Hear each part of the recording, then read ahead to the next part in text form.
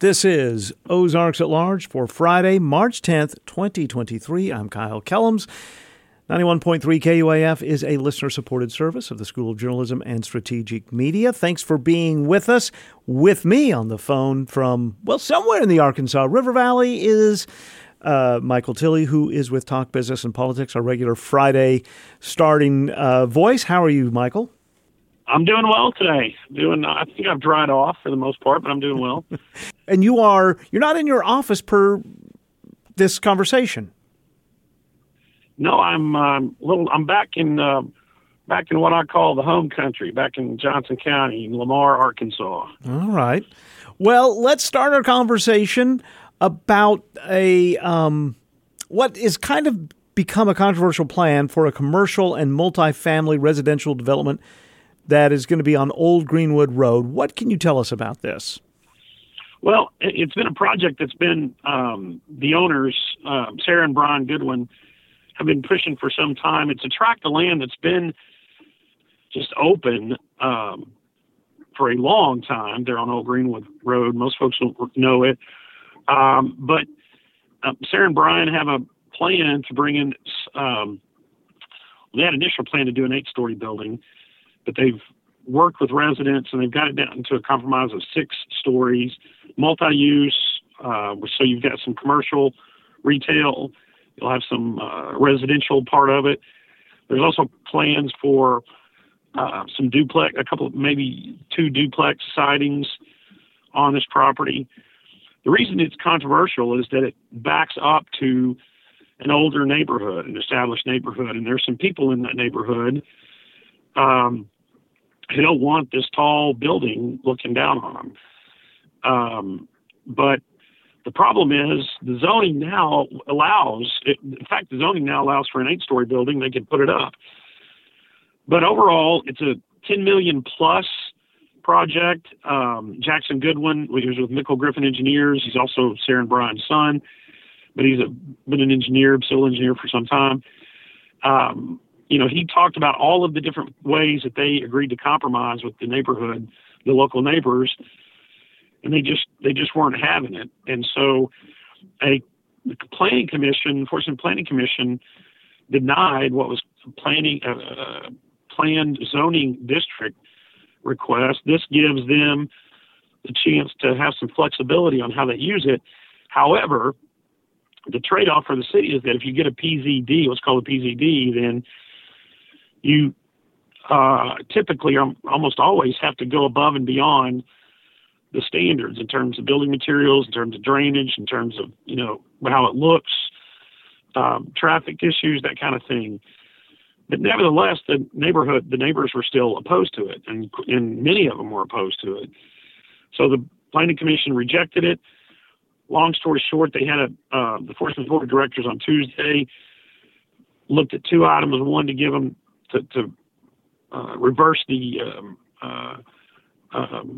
Planning Commission vote, and then to also approve what's called a land use, master land use amendment. And the board voted 4-3. It was controversial. It was a very sometimes heated hearing. There were probably 120 folks at the meeting. Most of them were there to oppose this project, but it's going to go forward. And Kyle, that's probably a good thing. That part of town probably could use that mix of development. It's already starting to grow.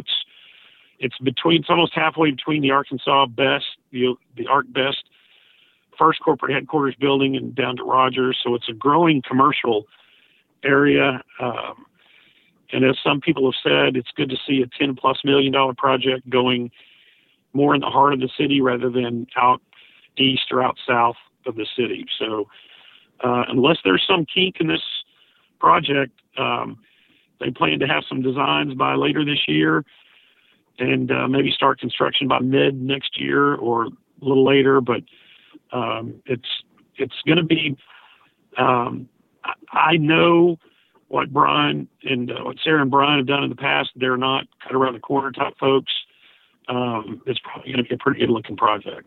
What were the concerns by the nearby residents that they didn't want this to happen? Well, it's traffic. It's the height of that building.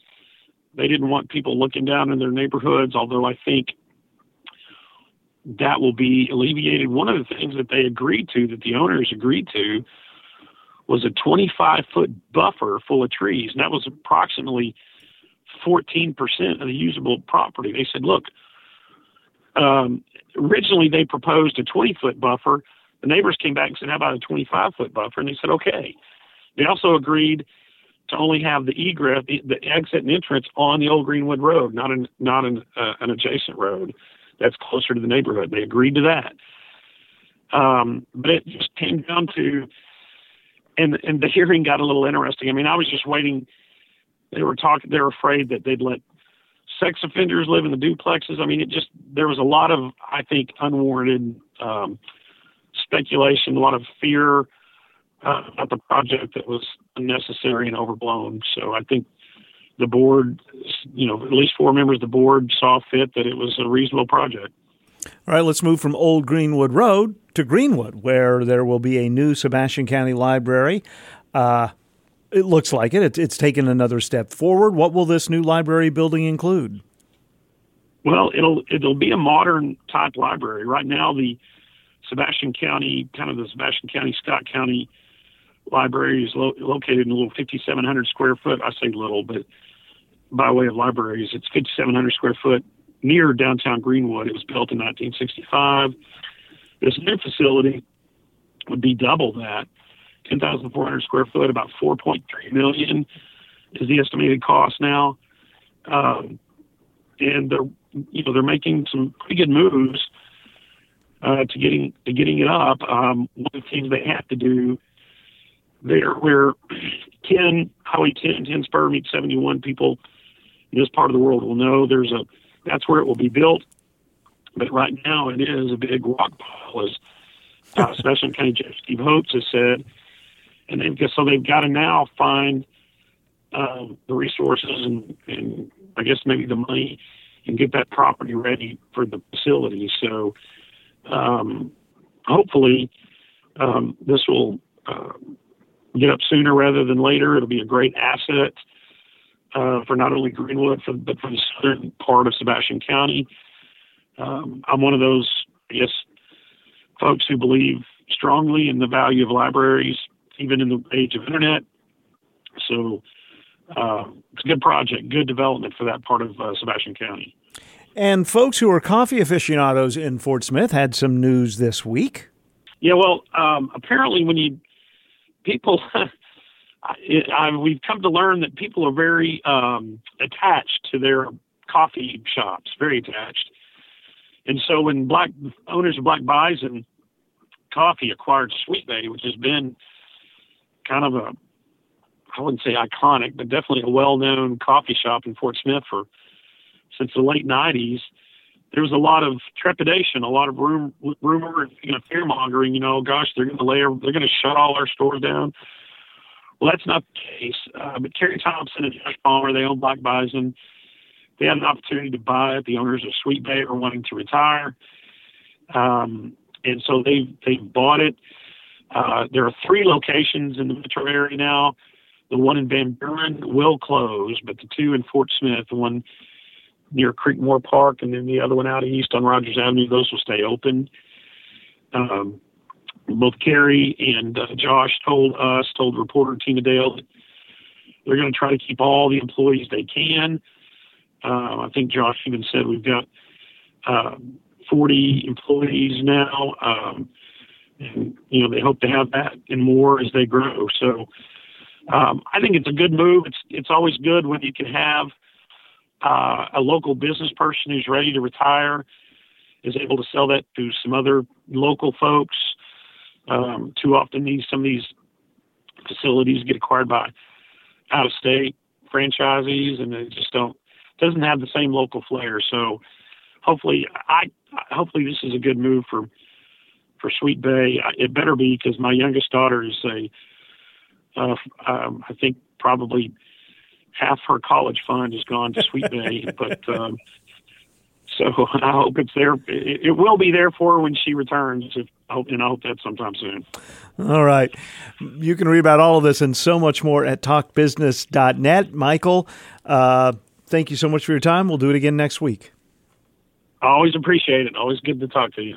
Walton Arts Center presents Complexions Contemporary Ballet, performing Stardust from Bach to Bowie. The first piece is an exploration of love and alliances inspired by Johann Sebastian Bach. Stardust is the second piece, featuring glam rock-inspired costumes that channel the iconic look of David Bowie. Tickets and information at waltonartscenter.org. Arkansas Community Foundation supports local ARCF offices to help Arkansans learn how to make an impact through investing in long-term solutions and local giving opportunities in every corner of our state. More at arcf.org.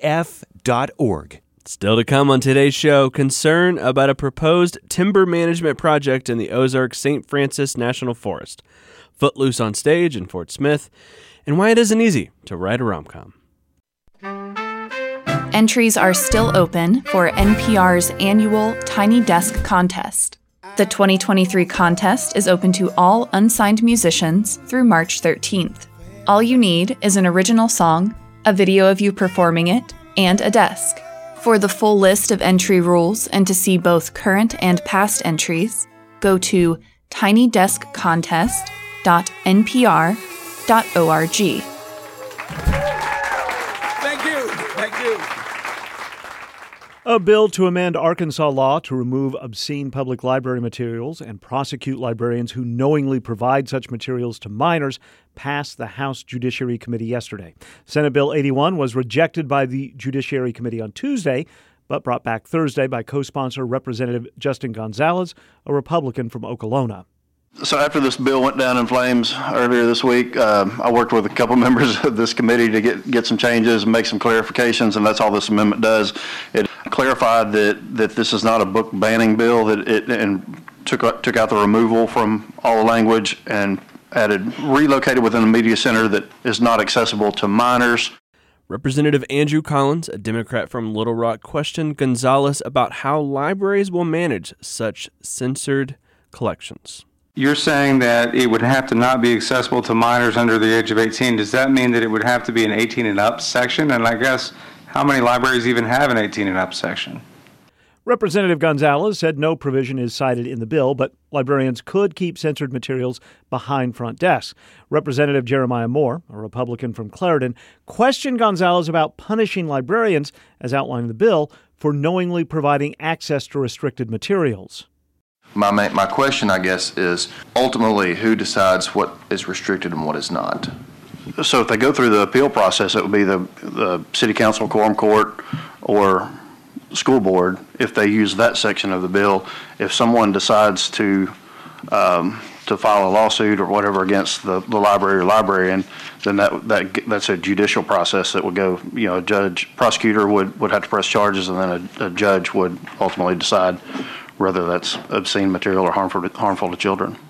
Opponents have repeatedly testified that such arbitration will overwhelm local and county governments. But the bill's sponsor, Republican Senator Dan Sullivan from Jonesboro, on Tuesday strongly disagreed. The people in our quorum court and our city councils volunteered, spent thousands of dollars to do their job. That's all we're asking them to do. Just do your job. Library system administrators have testified the bill will burden state library systems. 17 other state legislatures are also deciding similar measures. SB 81 will next be considered by the full House. Arkansas teachers would be forbidden from referring to students by their preferred name or pronouns under a bill making its way through the state legislature. Members of the House Education Committee yesterday voted to send House Bill 1468 to the full House for a vote. Matt Sharp, senior counsel with the group Alliance Defending Freedom, said the bill is needed to help teachers avoid discipline or termination for choosing not to affirm a student's gender identity. Sharp said the bill enhances free speech protections for teachers, but Sarah Everett, policy director with the ACLU of Arkansas, said the bill also seeks to limit the First Amendment rights of educators who do want to use a student's preferred pronouns.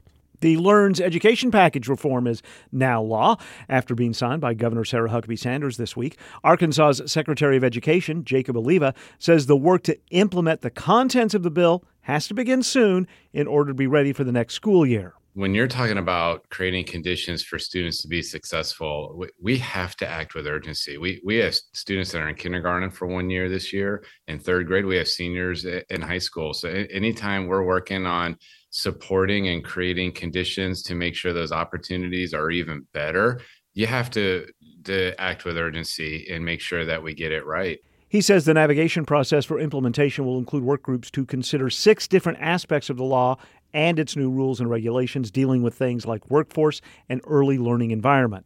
We're going to put out a statewide call, so we're looking for teachers, parents, school administrators, business people, concerned citizens, anybody that wants to sign up to be considered to join a work group. We're going to put a statewide call, and we're going to go through there and get these work groups established and start navigating through that process to act with urgency. Secretary Oliva made his comments during an interview with Roby Brock with our partner Talk Business and Politics. You can find the entire conversation at talkbusiness.net.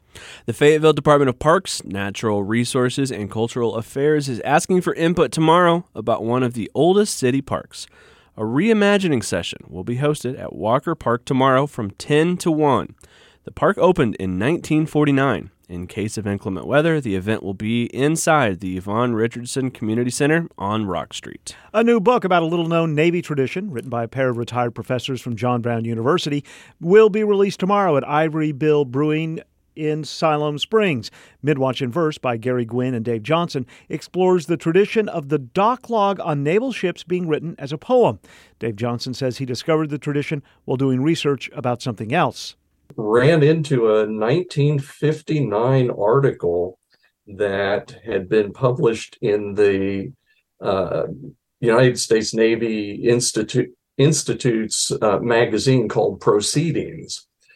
And this individual who wrote the article was a retired naval captain, and he described the tradition along with a lot of examples that he had run into in his own research. And all of those examples were from the World War II period. And that's really where this started. Co-author Gary Gwynn says reading the poems is like inspecting a time capsule. All of these writers had experienced or were about to experience the combat of World War II at sea. And they're sitting there, and what comes out in the poems is the incredible humanity of these young men. They're in a war, the most inhumane experience imaginable, and yet their humanity comes out, their sense of humor comes out, their love of home and their love of their ship. And so the point, some of these guys didn't survive the war. The decalogues were usually mundane, but the first entry for a calendar year from the watch that ran from midnight to 4 a.m. was written in verse. The book covers 29 specific ships and the poems written by officers on them. Gwynn says tomorrow night's book release will include discussions about the work required to create the book. We're going to tell some stories about what it was like to do some of this. Like, we'll talk a little bit about what the process was like in discovering the people and the poems and so forth. The book releases tomorrow night at 7 at Ivory Bill Brewing Company in Siloam Springs. And 2 new mild ales, one a faithful rendition of a World War II era British mild ale, will also be released at the event. And we'll hear much more from the authors about the book on an upcoming edition of Ozarks at Large. The number 1 ranked Arkansas men's indoor track team and the number 2 ranked Razorback women's track team in Albuquerque this weekend for the NCAA Indoor Championships, both teams entering the meet as SEC champions. And the Arkansas men's basketball team will face number 18 Texas A&M tonight in the SEC tournament quarterfinals after defeating Auburn 76-73 last night. And we'll spring forward this weekend, moving clocks ahead 1 hour Sunday morning to move into daylight savings time. It's the Community Spotlight Week in Review. I'm Pete Hartman. Have your weekend all planned out? If you caught some of this week's segments, you've got some great stuff to choose from. One of them is Saturday's Ability Ball, a fundraising event for Lifestyles Incorporated. This week I spoke with Executive Director John Newman. The organization was started by Carol Hart, who created an organization that helps individuals with disabilities live, work, build relationships and natural supports in our community. And that's what our team tries to assist with, helping families of these young men and women live as independently as possible. And that's why this fundraiser, I know, is so very important to y'all. Again, March 11th, what can people expect on this evening? People can expect a fantastic fundraiser, food and drink. Tickets are on sale now. For more information, you can visit Lifestyles Inc. That's our website. There's ticketing information there. We're going to have a performance by our performing arts program. We have Funk Factory, a local band, signed up to perform. And so I think it's going to be a wonderful event. It'll be the first Abilities Ball that we've hosted. And so we're really excited to kick off a new fundraiser. John Newman, Executive Director of Lifestyles. Saturday's Ability Ball will take place at the Fayetteville Public Library. Again, for tickets, lifestylesinc.org. Coming up on Monday, March 13th, the Fayetteville Public Library's Center for Innovation speaker series continues with an appearance and talk with Boots Riley. This series kicked off last year with a visit from Henry Rollins of the historic punk band Black Flag. Melissa Taylor, manager for the Center for Innovation, says Monday's talk should be just as interesting. We're happy to follow up from Henry Rollins with our 2023 big speaker for the Innovation Series, Boots Riley. And, part of our goal for this is our Center for Innovation has this beautiful film studio, this beautiful recording studio, podcasting space, and one, we want to provide access and opportunity to our community, but we also want to inspire this creativity and encourage the people that are currently using these spaces and people who want to use these spaces, encourage them to come out and listen to a different thought leader and listen to someone who's, gone a different direction in this industry, whether it's music and film in this case. And we're just very excited to welcome Boots. I don't know this individual at all. What's the history with this guy? Oh, sure. I'd be happy to tell you. I think Boots Riley might be best known for his 2018 film, Sorry to Bother You. On the surface, that was a film about telemarketers. Once you watch the film, it becomes much deeper than that. You never really know what's about to happen in that film. And he's an out-of-the-box filmmaker, and he's also coming out with a new series about to premiere at South by Southwest this weekend. And so he'll be here on Monday to talk about his new series called I'm a Virgo, which will be premiering through Amazon Prime Video. Wow. He's also known for his music from the hip-hop group called The Coup. So if you've been listening to hip-hop in the 90s all the way through the 2000s, you've heard of Boots Riley. So whether or not you think you've heard of Boots, I think he's been out there. I think you've heard him a little bit. Again, this is Monday. It begins at 6 o'clock with the award-winning director, writer, musician Boots Riley. Again, that I'm a Virgo series coming out this summer. Do you know anything about it? I do. I don't want to give it away, Sure. but I will say that there's a trailer that just came out on Amazon Prime Video, and I encourage everyone to watch it. But it's about a young man living in Oakland who is 13 feet tall. He is 13 feet tall, and that's not the most interesting thing about him. He wants people to know that there are more interesting things about him, things that he cares about, like he's a Virgo, for example. But of course, like Boots Riley, we're going to delve into like a little bit of surrealism, maybe a little bit of magical realism, and it's always deeper than what's on the surface. Melissa Taylor with the Fayetteville Public Library's Center for Innovation. Monday's Evening with Boots Riley is a first-come, first-served event. You don't need to register. For more, faylib.org. Next week's Community Spotlight segments will include a visit from the Northwest Arkansas Land Trust. They have a cool event coming up March 15th. And we'll hear about a program that Canopy NWA and Welcome Health are collaborating on. It helps refugee immigrants with some of the health exams that are required of them. Remember, the Community Spotlight, weekdays during Morning Edition and right here on Ozarks at Large. I'm Pete Hartman. You can email me at pete@kuaf.com. Hope your weekend is easy, and remember, your voice matters.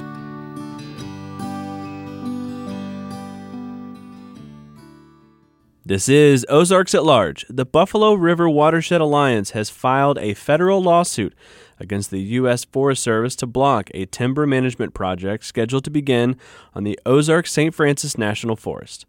Ozarks at Large's Jacqueline Froelich reports. Gordon Watkins is president of the Buffalo River Watershed Alliance, headquartered in Newton County. The nonprofit is a plaintiff in a federal lawsuit filed last month to protect a place called Roberts Gap. Roberts Gap is an area that a lot of people in Arkansas probably never heard of and never seen, but it's a really special place because it incorporates the headwaters of 5 iconic Arkansas streams, the most prominent of which is the Buffalo National River that joins the southern boundary of the Buffalo National River. It also includes the White River, the War Eagle Creek, Kings River, and the Mulberry River all originate in this area, not all necessarily within the boundaries, but adjacent to the boundaries. So it's a special area. It's often called the headwaters area. Back in 2017, the U.S. Forest Service proposed commercial logging as well as sending controlled burns and herbicides to improve this large parcel of Ozark National Forest, which spans nearly 40,000 acres in Newton and Madison counties. And what alerted us to this project and it's national forest land predominantly, although it does contain a significant amount of private inholders that live within the national forest, and they're free to utilize their properties as any other private landowner would. And so whatever we discuss here does not apply to private inholders. It applies to the National Forest Service lands. The Alliance claims the proposed forest management plan will harm water and air quality, old-growth forest stands, wildlife, as well as Roberts Gap recreational assets, which includes the popular Hawksbill Crag, Whitaker Point Trail, and Scenic Overlook. USDA National Forest agents claim the project, after several years of study and public input, will have no significant impact. The Forest Service uses the euphemism timber stand improvement to apply to a number of practices that they'll implement on this area. Everything from timber harvesting to timber thinning to salvage of timber. And so there'll be a total of about 11,000 acres that will receive some form of that timber management. Watkins says treetops are not removed after logging, creating lots of forest debris. The plan also calls for 70 miles of dirt road construction to deploy the project and 20 miles of dozer lines that will serve as fire breaks. It's a permanent scar on the landscape. It changes the flow path of water across the landscape. It can lead to erosion, can lead to sedimentation of the streams and degradation of water quality downstream. So those roads, and in addition to the roads, one of the other practices that will be implemented is prescribed burning. And there'll be 3,000 acres, a little over 3,000 acres will be burned. And it will be burned multiple times. It won't just be burned once. It'll be burned every few years for years to come as part of their standard practices. The plan also calls for treating more than 3,000 forested acres with herbicides to clear dense understory vegetation and smaller trees. And they did reduce that as a result of comments from the public. There was a large concern about herbicide usage, particularly being upstream from the Buffalo National River, which has 1.5 million visitors in a typical year that are swimming and fishing and playing in the river. To apply these herbicides is an unnecessary risk. And so they did reduce the acreage somewhat, but they'll still be doing 3,000 acres of herbicide treatments. Mature and old-growth Ozarks forests capture and hold enormous amounts of carbon necessary to reduce climate change. But USDA Forest Service's stated mission is to reduce wildfire risk while maintaining and improving the health, diversity, and productivity of our nation's forests. That work supported by timber sales. Since 2017, the Alliance has pressed the Forest Service with concerns about the proposed forest management plan, but now there's a new concern, the discovery of breeding Indiana bats. In the summer, there was a significant discovery of an Indiana bat maternal colony. Now, Indiana bats are an endangered species, and they're present in the Roberts Gap area, and everybody knew that. But up until that time, it was always assumed that the Indiana bats left the Ozarks and went to the Arkansas River for their maternity colonies there, and then they came back after their pups were born and were viable. This was the first instance of an Indiana bat maternal colony being found in the Ozarks, and it was found smack dab in the middle of the Roberts Gap project. Watkins says with assistance from Earthrise Law Center at Lewis and Clark University in Portland, Oregon, the Alliance filed a Freedom of Information Act request to the U.S. Forest Service for full details. And they buried us in thousands and thousands of irrelevant documents, from which we had to sift through to find the relevant documents. But the bottom line is that we found no documents, in spite of asking for them, we found no documents that reflected any discussion of how they would protect that bat colony. And with Roberts Gap project scheduled to start up at any time, Buffalo River Watershed Alliance's legal team filed a complaint February 21st in U.S. District Court, Western District of Arkansas, seeking injunctive relief, essentially blocking the project, pending full ecological review.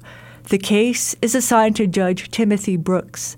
The Alliance legal team also includes Arkansas attorney Hank Bates with Carney, Bates, and Pulliam in Little Rock. And since we had exhausted all other avenues, this was our last chance to challenge this case. And so we're hoping that the court will agree and that they'll be required to go back and do an accurate environmental assessment.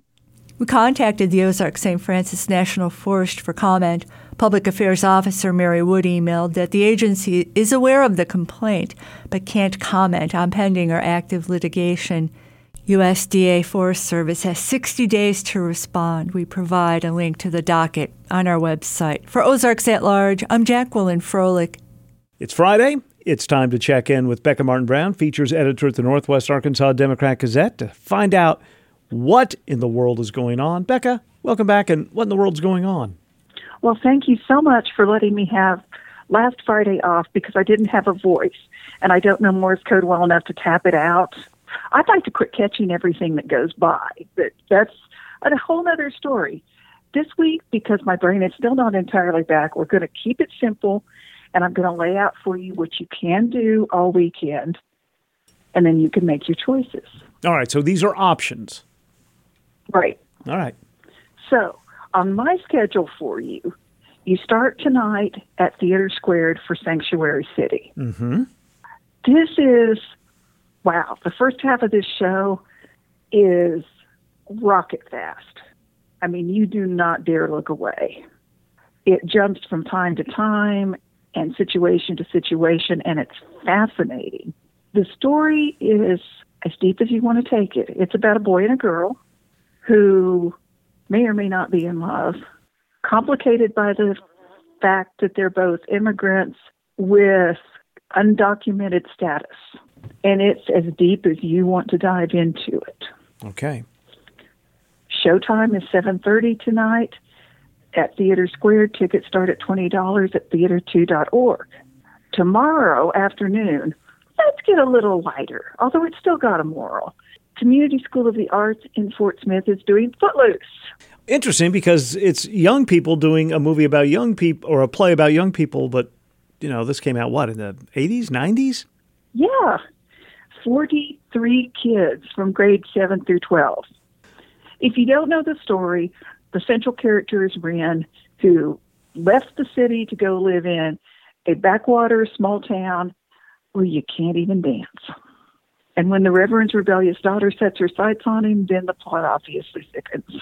They put in a bunch of work on this show. They're performing at the ArcBest Performing Arts Center. They've got a professionally built set. They've got an orchestra. It's a big deal. It happens at 7 o'clock tonight, but I'm trying to send you there at 2 o'clock tomorrow afternoon. It also happens at 7 o'clock tomorrow night, and tickets are $22. Phone number is 434-2020 if you need it.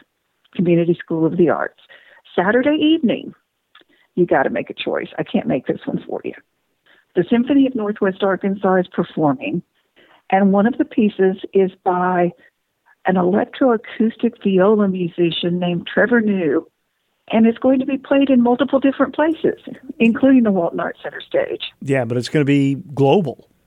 You'll also get to hear Paul Haas's commissioned work that celebrated the anniversary of the Fay Jones School of Architecture, and Brahms Symphony No. 3 in F Major, Opus 90. 7:30 tomorrow night at the Walton Arts Center. Tickets start at $36 at sonamusic.org. Or also at the Walton Arts Center, curated by the Fayetteville Film Festival, the Arkansas Filmmakers Showcase, with films about parallel dimensions, reunited lovers, haunted games, a day in the life of a nursing home resident, and a terrifying flight. These will all be shown in one sitting. This isn't so much sitting. a festival as an evening. It is a festival compacted into an evening. Well put, yes. Starts at 8 o'clock tomorrow night at Star Theater at the Walton Arts Center, and tickets are $15. I don't know where you get more bang for $15. Yeah, I'll just have to have a cup of coffee around 5 with these movies starting at 8. Yeah. Well, not everyone is as old as we are, dear. That's a very good point. You're right. Or the Victory Film Series at Arkansas Public Theater at the Victory in Rogers tomorrow at 7 o'clock is showing Clue. And they'd love for you to dress up and come and join them. It's $12. There will be snacks. It'll be fun. And then on Sunday, I don't know if we still have listeners that don't know this, but Pablo Picasso's at the Fort Smith Regional Art Museum. Well, Pablo Picasso works. Well, yeah, I figured they'd figure that out. Good point, yes. Yeah, this is pretty cool. It's part of their, big celebration year. 75th anniversary. And these are ceramics Picasso created in southern France, working with the Madura Studio. They produced limited edition pieces of pottery, from plates to faces to pictures in the shapes of birds and people, all over the course of several years, and all limited edition to no more than 500. There's 46 of them at the museum. If it's been a while since you've been to that museum, the RAM, make sure you explore every inch of it, because it's pretty cool. And I love what they've done with the mid-century former bank building to turn it into the Regional Art Museum. And if you go at 2 o'clock on Sunday, you can have a free guided tour of the Pablo Picasso exhibit. Oh, that's pretty cool. No registration required, so there's your Sunday afternoon. I'm going to let you rest Sunday night. Mm-hmm.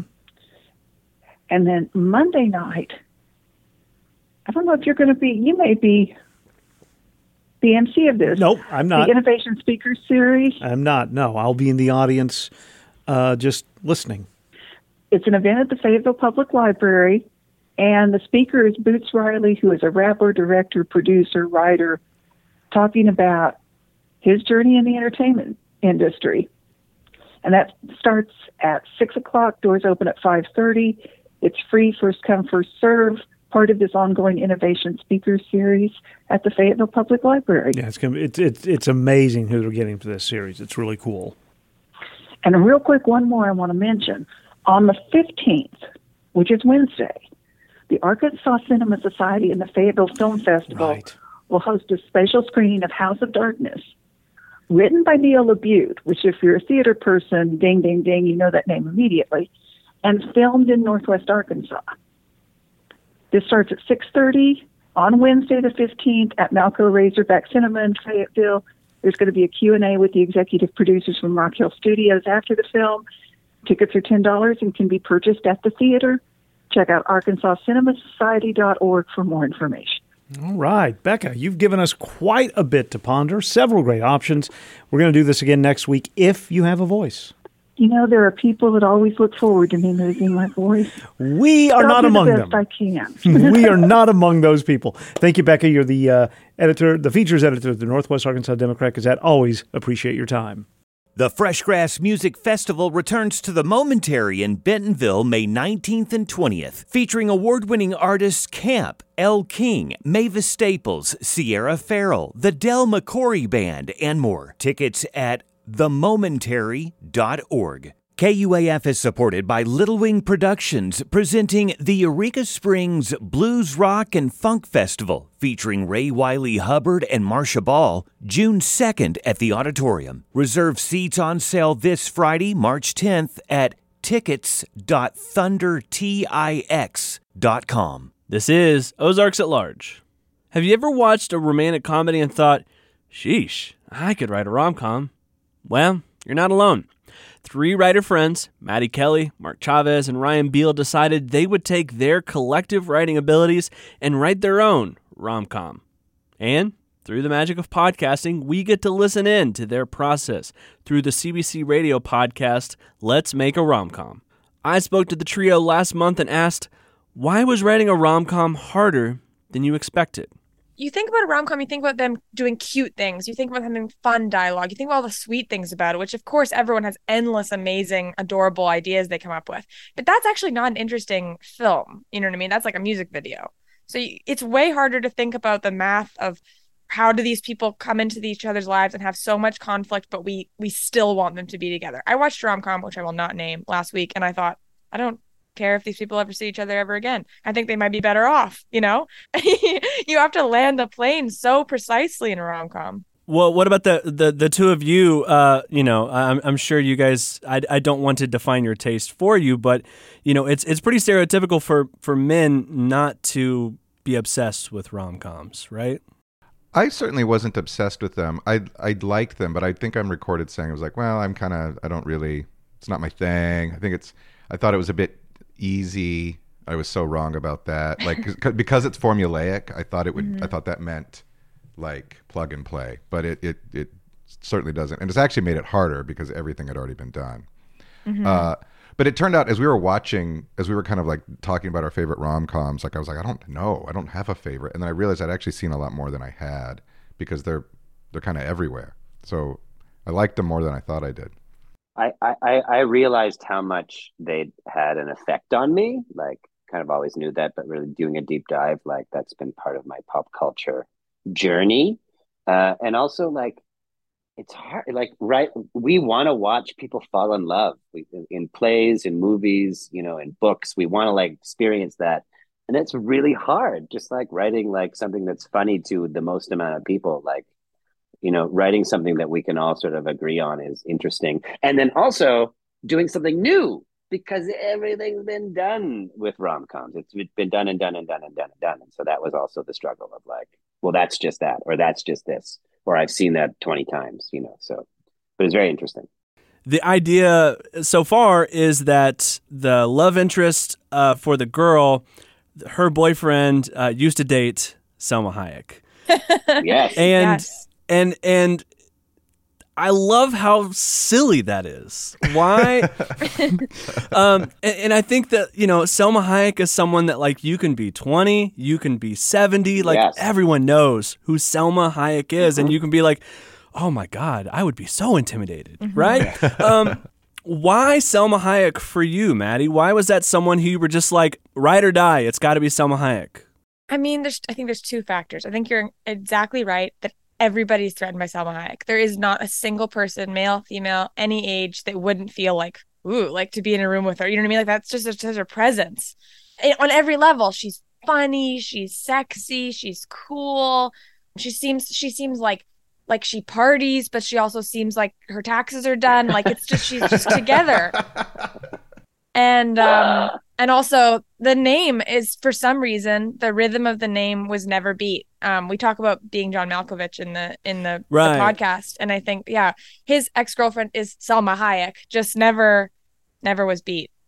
Well, and there's also this element too of, you'll hear comedians say that like a phrase is funny not because of the word's meaning, but just the way it sounds coming out of your mouth. Yeah. I think Salma Hayek definitely fits that vibe too, that like Salma Hayek rolls off the tongue, and it's just it's a really cool name regardless of the person, right? Yeah.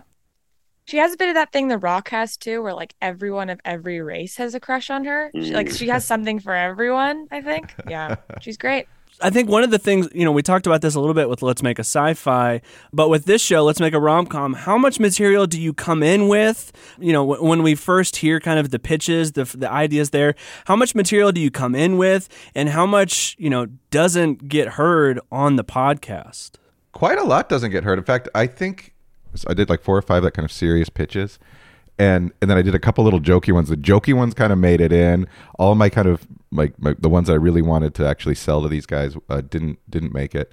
And I'll also say it's like, though we do try to like write as we would, it's a very unnatural way of creating something. I mean, you do go in and you do pitch ideas, but just to like come in so cold, like, okay, we're going to make a rom-com. Let's all pitch ideas and let's pick one and move. It's a very funny way to work. But yeah, I think quite a lot didn't get heard. Well, I mean, there's also an element of this too that's like how much of this is like House Hunters, right? The TV show where, the couple comes in and they have like 3 houses that they're showing, but everyone secretly knows that they've already got their first mortgage payment on that house, and the other 2 is just, to help move the show along and to help have some content. Like, how much of this did you already like have a mortgage going on this first house, and how much of it is like genuinely like coming up with ideas on the fly? We're pretty good. Like, there is like a split focus of this where it's like we're writing a thing and we're creating a fun podcast to listen to, for sure. But when it comes to like the ideas and the create, like that is us coming in and surprising each other with pitches. And we try to keep that process as natural, quote unquote, as it could possibly be. Like, we don't have like a lot of like outside help, clearly. I think that's evident. Yeah, like, it's yeah. just us 3 doing our best. But yeah, there is a bit of a split focus, and you can't avoid that because it's two podcasts in one. It's 2 ideas in one. Yeah. Ryan Beal, Mark Chavez, and Maddie Kelly are the hosts of Let's Make a Romcom. You can hear more of our conversation on Weekend Ozarks at Large, Sunday at 9 a.m., and you can hear the podcast, Let's Make a Romcom, wherever you get your podcasts. This is Ozarks at Large. This is the time on Friday's show we usually talk movies. We're going to do it again. We've been talking sequels because that's what Hollywood's giving us. Courtney Lanning, welcome back. We've got another sequel to talk about this week. Kyle, thanks for having me. And you're right, another sequel on the menu. All right. Scream 6. The one thing about the Scream franchise is it started a while ago. It's not like they do movies every 18 months or so. I went back and looked at the release dates. Scream, the original, got its start in 96. The sequel came out, Scream 2, 97, Scream 3, 2000, and then Scream 4, 2011, Scream 5 last year, Scream 6 this year. So they've had a pretty wide gap. I have to admit I've never seen any of the Scream films, but it's a franchise that kind of, yes, it is horror, but it leans into fun. Does that continue with this 6th installment?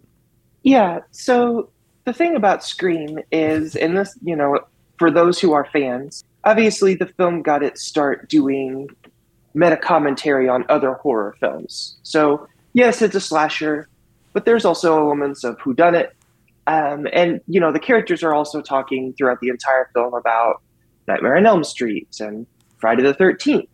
As you get into the later Screams, Babadook, and just the conversation stays on horror movies because the characters consider themselves to be in a horror movie, and they quite literally are, as they're stalked by killer or killers named Ghostface. So what's different? I mean, is there enough different in a 6th movie of a franchise to keep our interest?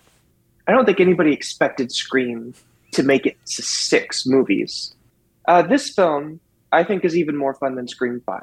I had a good time with Scream 5, and it really offers a continuation of the story and characters that it really put down in Scream 5. It's a more diverse cast. You get more people of color and queer folks front and center. And, Scream 6 is really showing a continuing evolution of this franchise. 27 years in, anybody from that first film in this one? Spoiler alert, but in the last movie, obviously they killed off David Arquette's character, Sheriff Dewey Cox, who was always a fan favorite. From the first movie onward, you've had this trio of characters that have been in every movie. You had Neve Campbell playing the main character, Sidney Prescott, who the killer is always targeting in every movie. Then you had, of course, Sheriff Dewey, sort of the Barney Fife of the movies, just trying to survive from entry to entry. And, of course, you had my favorite. You had Courtney Cox playing an intrepid reporter who was not afraid to be a little sleazy at times in her job. To get the scoop.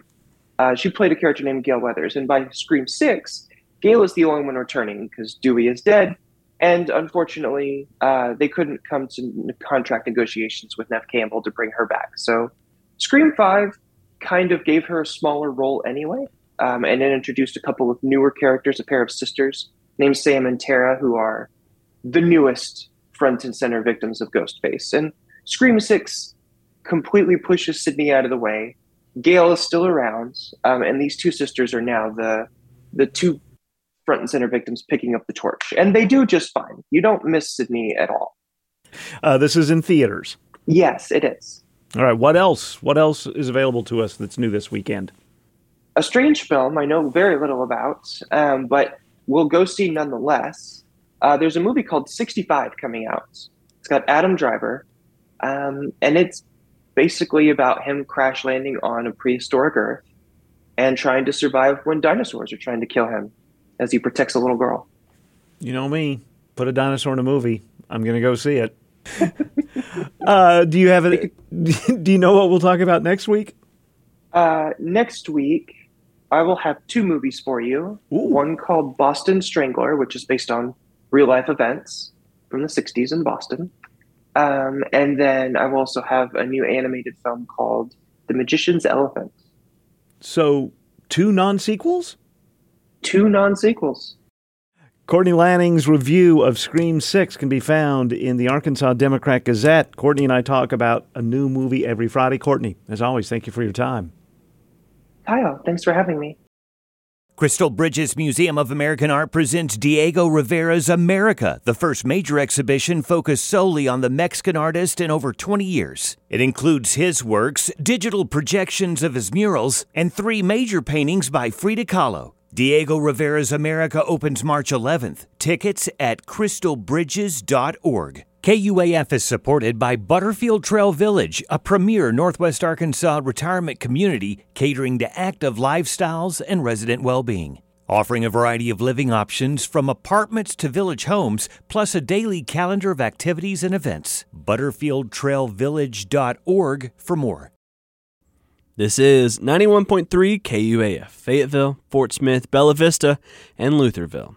Hello, Johnson County. Matthew produced today's show inside the Bruce and Ann Applegate News Studio 2. Contributors today included Jacqueline Froelich, Pete Hartman, Michael Tilley, Becca Martin Brown, and Courtney Lanning. We also had help today from the news staff at KUAR in Little Rock. All right, the She Festival, day 1 at the Faulkner Center tomorrow on the University of Arkansas campus. That Walker Park reimagining session, 10 to 1 tomorrow, Walker Park in Fayetteville. The Diego Rivera exhibition opening at Crystal Bridges to the public tomorrow. Yeah. The Celtic Crawl is in Bentonville tomorrow. I was hoping it would be. I think it's from like 11 to 9. Okay. And I'm sure that involves a St. Patrick's Day sort of theme. There's volleyball in Barnhill Arena tomorrow, exhibition volleyball. Razorbacks will take on UCA.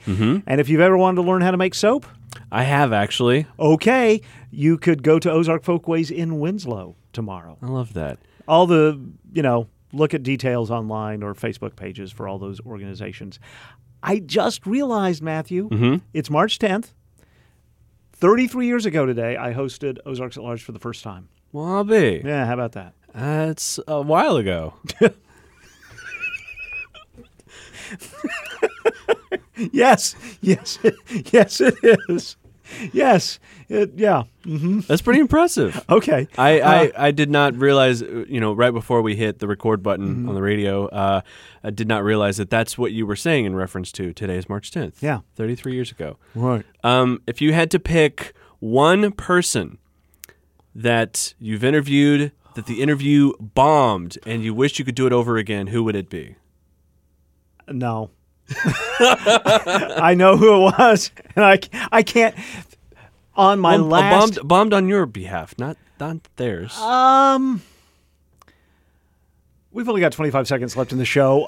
Because I'm me, I would have to explain. So, ask me that on my last day. I will. Okay. I will. That's going to be 33 years from now. Well, we've got Weekend Ozarks at Large Sunday morning at 9 from the Carver Center for Public Radio. I'm Kyle Kellums. I'm Matthew Moore. Thanks for being with us, whether it's been for 33 days or 33 years.